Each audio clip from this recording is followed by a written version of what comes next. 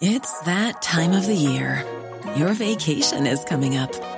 You can already hear the beach waves, feel the warm breeze, relax, and think about work. You really, really want it all to work out while you're away. Monday.com gives you and the team that peace of mind. When all work is on one platform and everyone's in sync, things just flow. Wherever you are, tap the banner to go to Monday.com. Hiring for your small business? If you're not looking for professionals on LinkedIn, you're looking in the wrong place. That's like looking for your car keys in a fish tank. LinkedIn helps you hire professionals you can't find anywhere else, even those who aren't actively searching for a new job but might be open to the perfect role. In a given month, over 70% of LinkedIn users don't even visit other leading job sites. So start looking in the right place. With LinkedIn, you can hire professionals like a professional. Post your free job on linkedin.com/people today.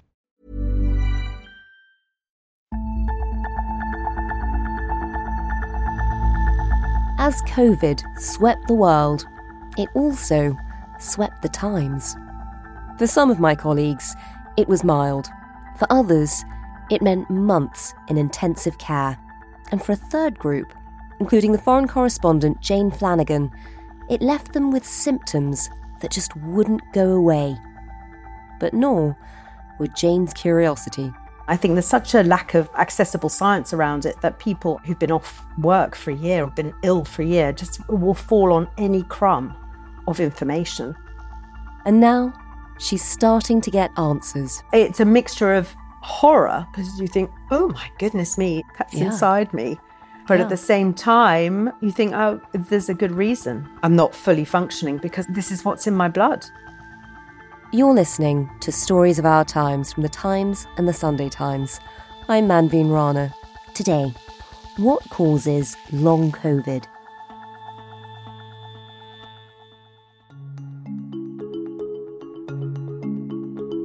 I'm Jane Flanagan and I'm the Africa correspondent of The Times and I'm based in South Africa. Jane, I remember you got COVID at around the same time as I did last autumn. I think you were sort of a week ahead of me. What was your experience of it? It was back in August, so I think I was still sort of in the throes of it when I understood that you had it. And I remember getting in touch, didn't I? And saying, this isn't nothing, Manveen, put your feet up. And you were so right.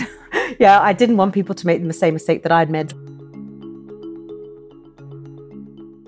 So it was my children who tested positive first in quick succession in August. At that point, South Africa was going through the third wave of infections, and that was the one driven by the Delta variant. South Africa hadn't really got very far with its vaccination program. It was much further behind the one in the UK. So I had my first jab just a few weeks before I was ill. I think looking back now, I really underestimated how rough it was going to be. And, I'm someone who's always had really good health. And I think you do really take it for granted. I tried to keep on working, but I had a lot of symptoms. The headaches were absolutely debilitating. I had those too. They were blinding. The thickness of the head just meant you really were very low functioning. That's what I found. It was the shortness of breath, I think, that was the most panicking. And all of a sudden, you're battling for breath. It was really terrifying. I mean, compared to a lot of people, I didn't get to the point where I needed oxygen. But I think the thing about COVID is it's not like other illnesses. It's a really long and winding road to feeling better. That's so interesting. I mean, I had it around the same time. I was double jabbed, but I was still surprised by the severity, and that was the Delta wave. But I found the same thing when I was getting better. It's not like, people keep saying it's just like flu, and it's not, because it's not like anything you've experienced before, and it's not linear. It's not that you progressively get better. Sometimes you feel like you're getting better, and then suddenly it gets a lot worse again. Entirely. And I think a doctor said to me, make no plans for 3 months. God, it sounded like a long time. Well, Jane, I feel like I was quite lucky in that when I did get better, by about a month later, I think it was completely gone. What about you? I mean, it's 6 months on. What have these 6 months been like? I think if I compare now to how I was in June last year or January last year, I do so much less. My energy levels aren't what they were. I have a full-time job, a very demanding job. So I realise what I do every day is I'm triaging my time. because I have to prioritise my family, I have to prioritise my work. You know, I'm sort of a bit like an old mobile phone battery, really. My battery runs down very quickly and it's quite sluggish to charge. So it's like that. I think I know a lot more about long COVID now than I did before, but I know there's like 150 symptoms or something. But certainly what they call brain fog is definitely one that very few people don't report. So the energy levels... Just tell us, for people who haven't experienced it, what that feels like. Well, I think for someone like me who could really cope with doing a lot of things at the same time, I can't do that anymore. I have to write everything down. So when I speak to my editors in the morning about my story ideas, I have to make really good notes. Or if I have a thought, I have to record it because I certainly won't remember it by the time I get home. When you work in news and you do have fast turnaround times for deadlines, it's not ideal if you feel like your concentration isn't what used to be. I'll be sitting at my desk and I'm like, oh, what did I sit down here to do? Or I'll find myself in the garden watering the plants and thinking, I don't remember getting here, or what was I supposed to be doing? And has that got any better over the 6 months? I think you just learn to manage it, don't you, by giving your brain just what it can cope with. And people have reported, a vast array of symptoms.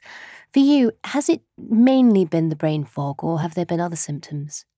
No, I get inflammation in my lungs, which is really an uncomfortable feeling, and the fatigue.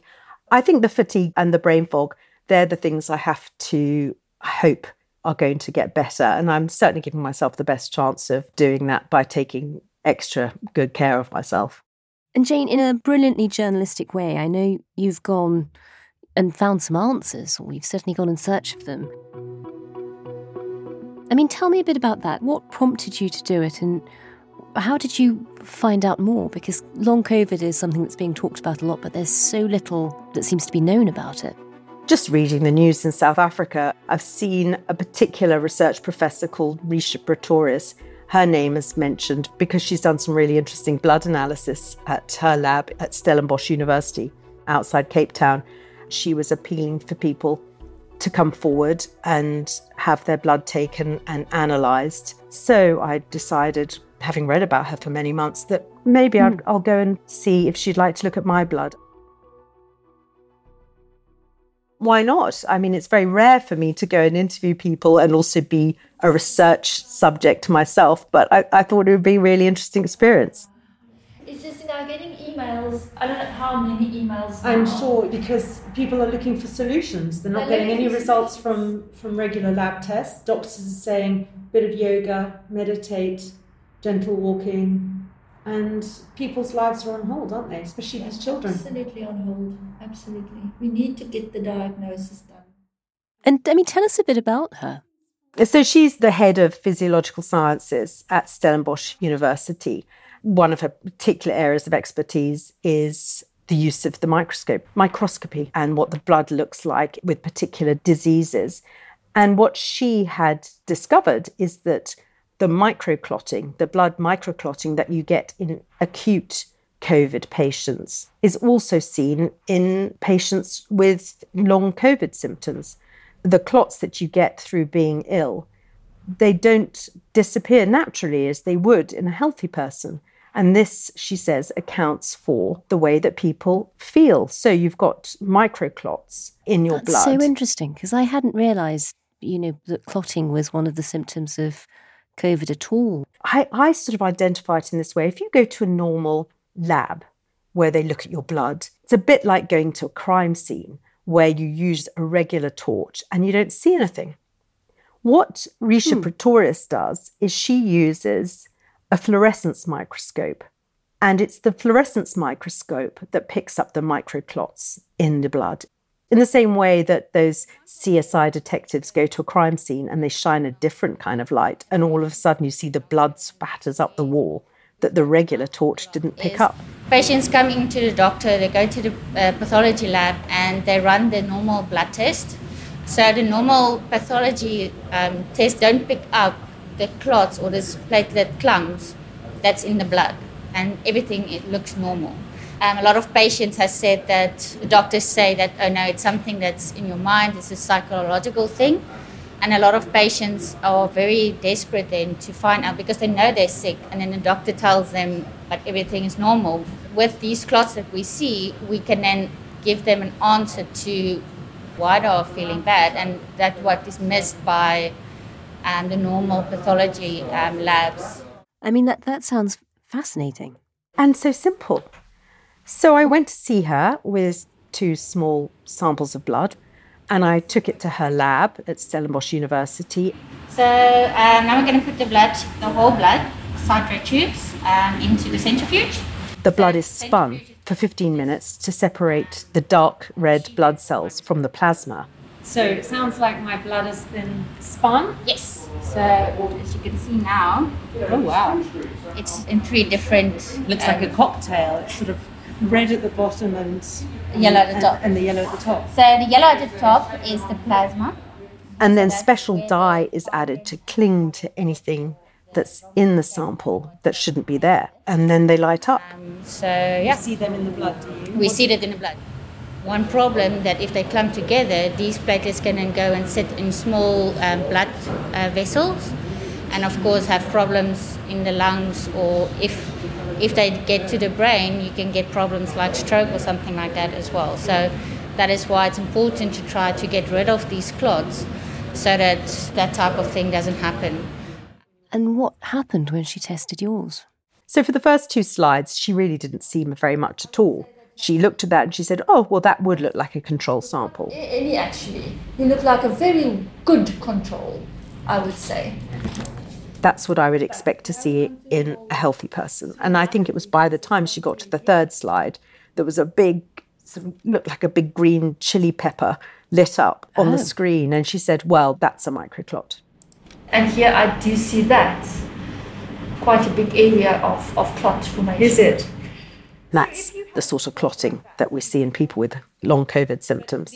But if there's a clot that big, in this tiny sample, you would imagine maybe that there are a few other ones like that? Yes, there could be. And cumulatively, It can cause havoc. havoc. I don't like that word, Misha. That's not ideal. That's not ideal. It's not ideal to have that. The other thing she saw was this debris. This is damage that's done in your vascular system by these clots that sort of ping ball around your system, knocking bits of vessel around, and they get scoured off, a bit like, a potato peeling as the microclot comes up against your vessels.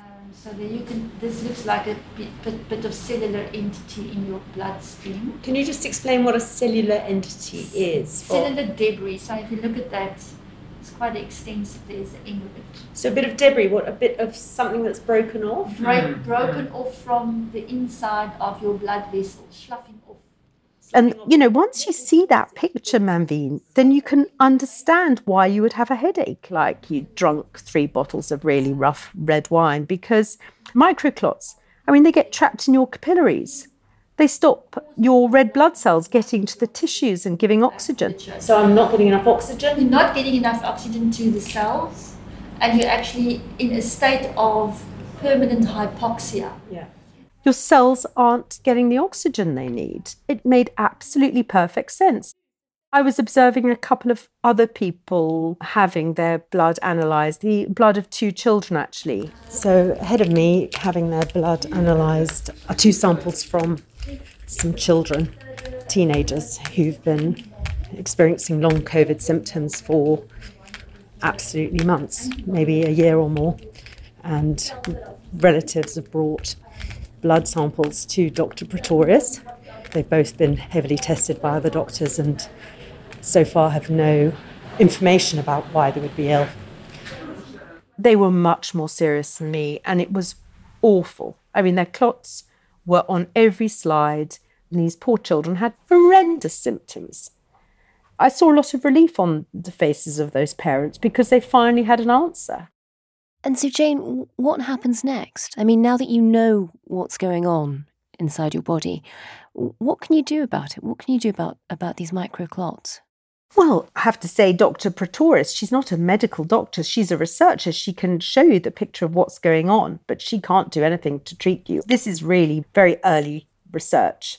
And in terms of doing anything about the clots, there's a doctor in South Africa at the moment trying patients on blood thinning medicine and anticoagulants to try and dissolve them and flush them away. But this is not something that people should be doing on their own. This is why more research is needed. But also I understand that the long-term damage is real in people because, the longer people go without this being addressed in them, I think their long-term prospects of feeling really 100% are diminished. I am trying to look after myself as well as possible and really hoping perhaps that my own body will, in time, be capable of dealing with them quite naturally, because dealing with clots is something that the body is wired to do. But certainly this is significant research. And I think also we can put to bed this argument that some people have that long COVID is a psychological illness. It's a physiological problem. Within 45 minutes, you were able to show me a picture of why some days I'm just really low functioning. Exactly. It is such an easy method. We just simply look at what is right in front of us. That's all we do.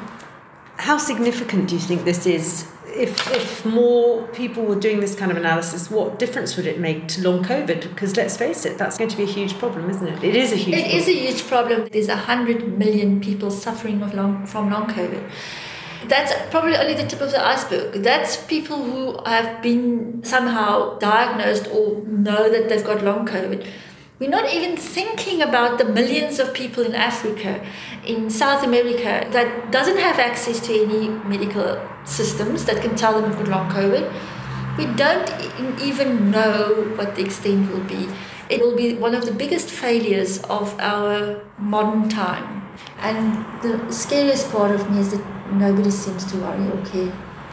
Is that because we're still dealing with the actual pandemic and we're not quite ready to look at the aftermath because everyone's still putting out the fires of COVID? I think that is one of the issues. There's a whole bunch of people that are not so sick, that do not get to hospitals or don't need a hospital. So the hospitals and the governments are dealing with the very, very sick people. I think they're thinking, well, let us not worry now too much about the people that are not so sick. But now, in the aftermath, we have all of these patients that weren't so sick struggling with symptoms for 2-3 months afterwards with no way to get diagnosed even. I mean, the research that you've sort of ended up being a part of just sounds like it could provide answers for so many people. Why do you think we haven't heard so much about it here? Do you want my frank answer on that, Manvi? Yeah. Because it's come from Africa? Because it's come from a woman? I don't know. I mean, I don't know. There's plenty of British doctors who she's working with now. I don't know. Perhaps that's probably very controversial. When I spoke to her, I just really heard that she thinks that the clock is ticking and that the problem is the whole developed world, in a way, is so preoccupied with putting out the fires of COVID that it would take someone like her, who's not in the front line of that, to just be quietly getting on and doing the research. It's going to be a huge issue for all economies, for all people who want their full lives back.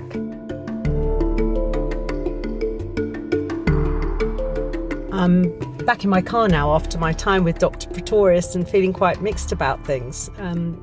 Reassured, really, that there is an explanation now for the way that I've been feeling. But Dr. Pretorius can't help me anymore now. I've got to go and see somebody else who's doing work with long COVID patients to try and break down some of those clots, repair some of the damage, make them feel a bit stronger. And so I've got to start all over again and see if I can get an appointment with him and really just see if there's anything he can do for me.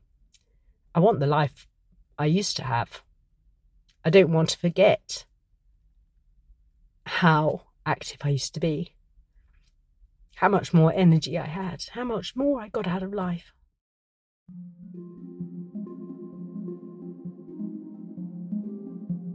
In a moment, we'll hear from the Times science editor, Tom Whipple, with a big picture on long COVID research. But first... I'm Mariella Frostrup, and every day on my show on Times Radio, we speak to some of the biggest names in the world of the arts, culture and politics. We bring you discussions about new social trends and all the latest news, views and interviews. We can only do this thanks to the subscribers of The Times and Sunday Times. Subscribe today by visiting thetimes.co.uk/stories of our times.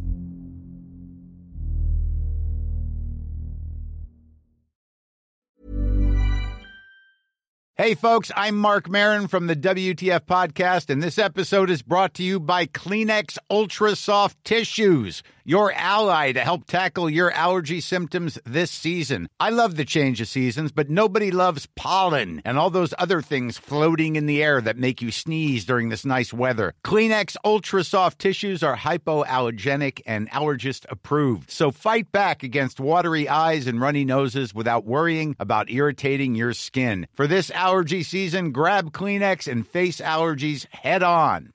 Hey, I'm Ryan Reynolds. At Mint Mobile, we like to do the opposite of what Big Wireless does. They charge you a lot, we charge you a little. So naturally, when they announced they'd be raising their prices due to inflation, we decided to deflate our prices due to not hating you. That's right. We're cutting the price of Mint Unlimited from $30 a month to just $15 a month. Give it a try at mintmobile.com/switch. $45 up front for 3 months plus taxes and fees. Promo rate for new customers for limited time. Unlimited more than 40 gigabytes per month. Slows full terms at mintmobile.com.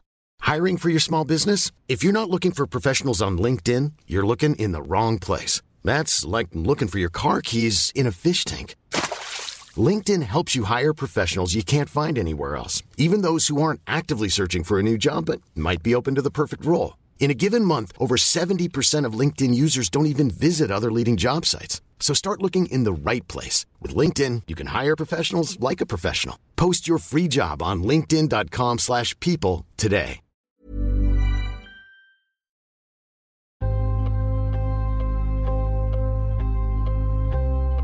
Long COVID might feel like a new problem, but we're far from the first society to go through something similar. My name is Tom Whipple, and I'm the science editor at The Times. Tom, you've been writing recently a fascinating piece looking at sort of some of the history of illnesses. Tell us the story of Dr. Thomas Dowse. I came across Thomas Dowse. He was a doctor who wrote scientific papers in the 19th century, and I think your latitude for the use of language in a scientific paper in the 19th century is a lot more than nowadays. So they're absolutely beautifully written. He was writing about the aftermath of the Russian influenza pandemic of the very, very late 19th century, sort of the 1890s, early 1890s. We now think it likely, although we just don't know, that this was actually a coronavirus rather than an influenza. But it was big. It swept the world in much the same way as our current coronavirus pandemic. The Times, I have to say, was moderately corona skeptic about this one. We had reports from our Moscow correspondent who suggested that probably what we were seeing was just related to the hygienic practices of the Russians. But then he caught it, and suddenly the Times was very much on board with the fact that there was a pandemic going on. So my predecessor didn't shower himself in glory. But we've learned over the years. We have, having learned that lesson, we were very much on board from the beginning that this was a serious pandemic. Thomas Dowse, he was a doctor at the time, and he obviously saw these patients come in with respiratory problems. But afterwards, he started writing about a different kind of patient. And he wrote, I'll read out some of the things he wrote. He says, "Nature is unnatural to such beings, and their very bodily gait and countenance and movements are the outward exponents of the sluggish molecular processes of the wearied soul within." And then he's got a lovely phrase, "This sense of gloom and dejection is a conscious living entity as sad as Hades, where joy and tranquility and peace and love are unknown." And then he finally got onto the worst bit. Some of his gentleman clients were feeling it so badly that they weren't even able to play a decent game of billiards. So scientific journals have definitely changed. They have, and I feel we've lost something, but that's maybe for a different occasion. But that collection of rather poetic symptoms, is that sort of in the aftermath of the Russian influenza? Is that effectively long Russian flu? Yeah, and I think a lot of people would take away the flowery language. I think a lot of people would recognise it now. It's extreme fatigue, it's depression, it's lassitude. It's all of these things that we associate with long COVID. And of course, this is far from the only example of this. After the Spanish flu epidemic, there's this amazing story that in Tanzania they had a famine called the Famine of the Corms. And the reason for this famine, at least from what we hear coming through from the time, was that it wasn't that there was any failure of the rains or anything. It was that people in 1919 in Tanzania were just so wearied by the pandemic that they didn't plant enough. And This was the consequence. That's what happens when an entire nation gets sick at the same time. So it's mass societal long illness, effectively. Yeah, and these are the things that we group as post-viral symptoms. And the truth is, we have a sketchy getting better, but sketchy understanding of what's going on. And there's all sorts of things going on. Inevitably, there are. I mean, just spell it out for us. What exactly is long COVID, as far as we know, as things stand? Well, in terms of the definition used by the Office for National Statistics, long COVID is symptoms of COVID that have persisted beyond 4 weeks, which, as you can see, catches a lot of people. And indeed it does. By that estimate, we're looking at about 1.3 million people in the UK with long COVID, which is an absolutely vast number. Now, that's persisting after 4 weeks. Some of them are mild. But nevertheless, I think we might well see a pivot now where we stop talking about infections so much, but start talking about the legacy of this and the people who are quite clearly, and I suspect people listening to this, everyone will know someone who it's not just they haven't recovered, it's that they're in really quite a bad way because of it. And this is not a surprise. This is not at all a surprise to doctors. The question is what we do about it and partly how we diagnose it. There's a study on professional footballers which measured how many passes they did in a game, and it found that if you've been infected, and this is a fit cohort who aren't saying they've got long COVID, but it found that 6 months later you could see a measurable decline in performance amongst the players who have been infected. So, there is definitely something happening. And if you then imagine that an entire nation has been infected, that's quite a hit on productivity, if nothing else. Yeah, and it's really interesting that with the footballers, they didn't even think they had long COVID. That could be a lot of us. Yeah, of course. So I spoke to Danny Altman, who's a immunologist at the Imperial College, and he said, look, this is exactly what we expect. A new virus has chucked a hand grenade into our immune systems, and we're not sure yet what the fallout is. Tom, in your piece, and the last time we spoke to you on the podcast, in fact, you mentioned that long COVID as a term has sort of become a Rorschach test. I mean, explain why. If you're on different wings, and I think now you can say that everything becomes political, and COVID has long been political. If you're on the wing that would be characterised as open up, let it rip, you point to the sort of general fear about long COVID as being basically the last redoubt of the lockdown, pro-lockdown, nanny state. I mean, we've now, through vaccines, through treatments, through antivirals, slashed the fatality rate of this tenfold. The imperative to control it on the basis of keeping hospitals going has probably gone. So now if you're one of those real sort of, indie sage pro-lockdowners, your last redoubt is to say, well, look, yeah, you let it rip and fine, we might not be all dying, but what is the long-term consequences of this in terms of long COVID? So there, one side is accused of scaremongering and the other side is just accused of ignoring this very real problem. And I guess, how do you mediate between the two? Part of the problem is whichever is true, in terms of policy options, we don't have many left, and it looks like we are all going to get COVID. Yeah. So we've already had it. Yeah, or there are two groups in the country. There are people who have had COVID or people who are going to have COVID. So it's slightly moot whether it's being used now for political objectives, because it's clearly not stopping the spread of the virus. So now I guess we just have to really sit down and assess, well, what does this mean? One of our colleagues, Jane Flanagan, she is still experiencing some symptoms of long COVID, and she's been taking part in this very interesting study in South Africa with Dr. Pretorius. Tell us a bit about the science underpinning all of this. One of the things that happens when you say you have long COVID is you go to a doctor, and sometimes the doctor will take a blood test. And we have this idea that it's a bit like sticking something in that sort of Star Trek transducer or whatever it's called. You have your blood test and it tells you what's wrong, and that's it. Now, actually, blood is an incredibly complex liquid containing all sorts of things. And in general, unless you know what you're looking for, you're probably not going to see it.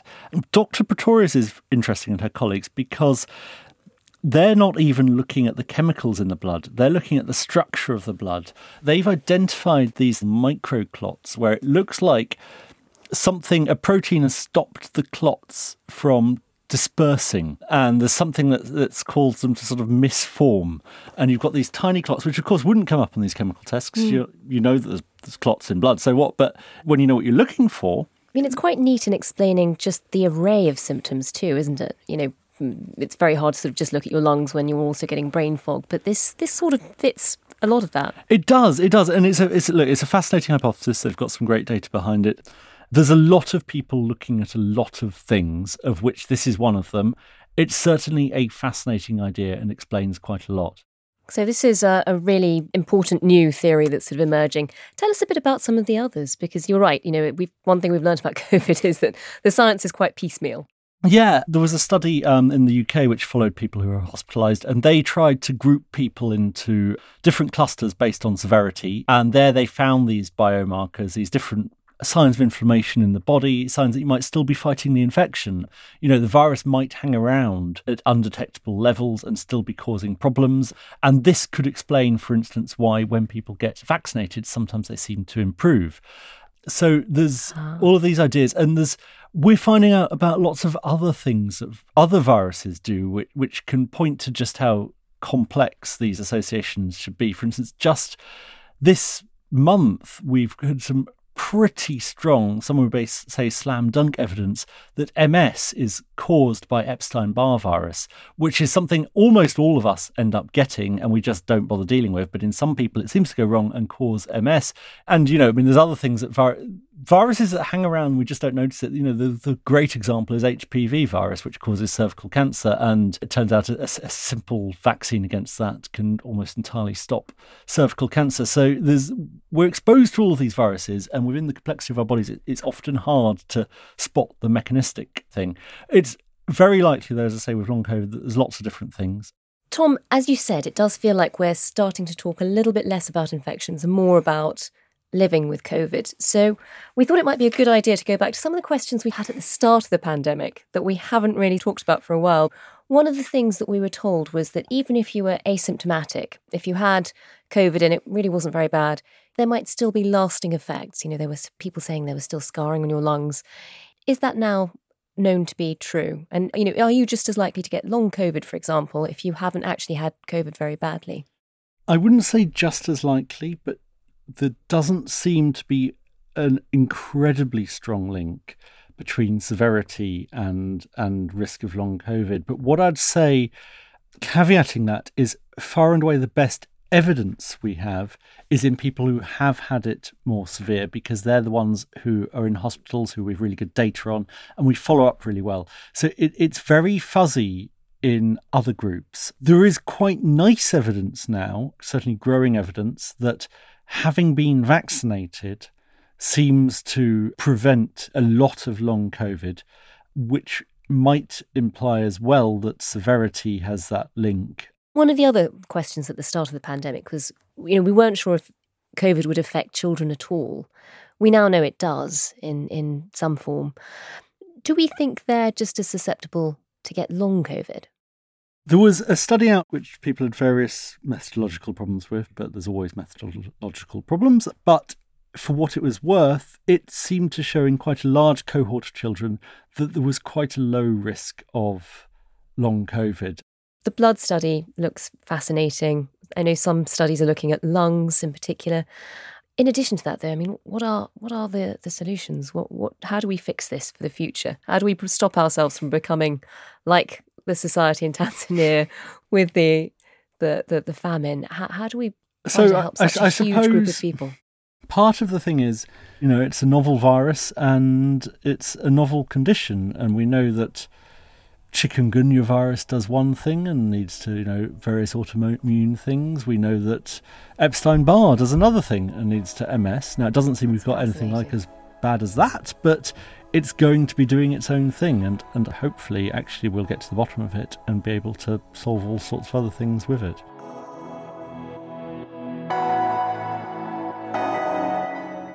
Hopefully, we'll certainly keep you updated.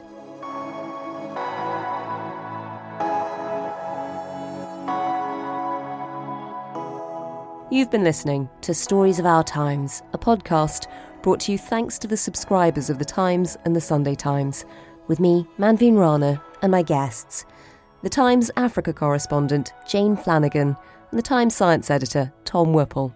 You can find all of Jane and Tom's reporting at thetimes.co.uk with a subscription. The producer today was James Shield, the executive producer is Kate Ford, and sound design was by David Crackles. If you'd like to get in touch with us with any ideas for future episodes or any thoughts on what you've just heard, then please do drop us a line to storiesofourtimes@thetimes.co.uk. And if you enjoyed this episode, if it was at all helpful, please do leave us a review. It'll help others to find it. Thanks for listening. See you tomorrow.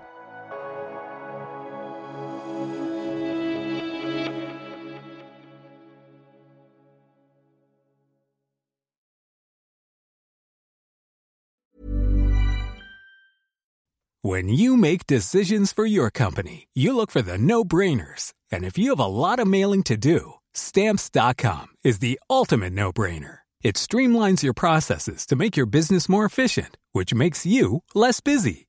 Mail checks, invoices, legal documents, and everything you need to keep your business running with Stamps.com. Seamlessly connect with every major marketplace and shopping cart. Schedule package pickups and see your cheapest and fastest shipping options from different carriers, with rates up to 89% off USPS and UPS rates. And with the Stamps.com mobile app, you can take care of mailing and shipping wherever you are. Make the same no-brainer decision as over 1 million other businesses with Stamps.com. Sign up with code PROGRAM for a 4-week trial, plus free postage and a free digital scale. No long-term commitments or contracts.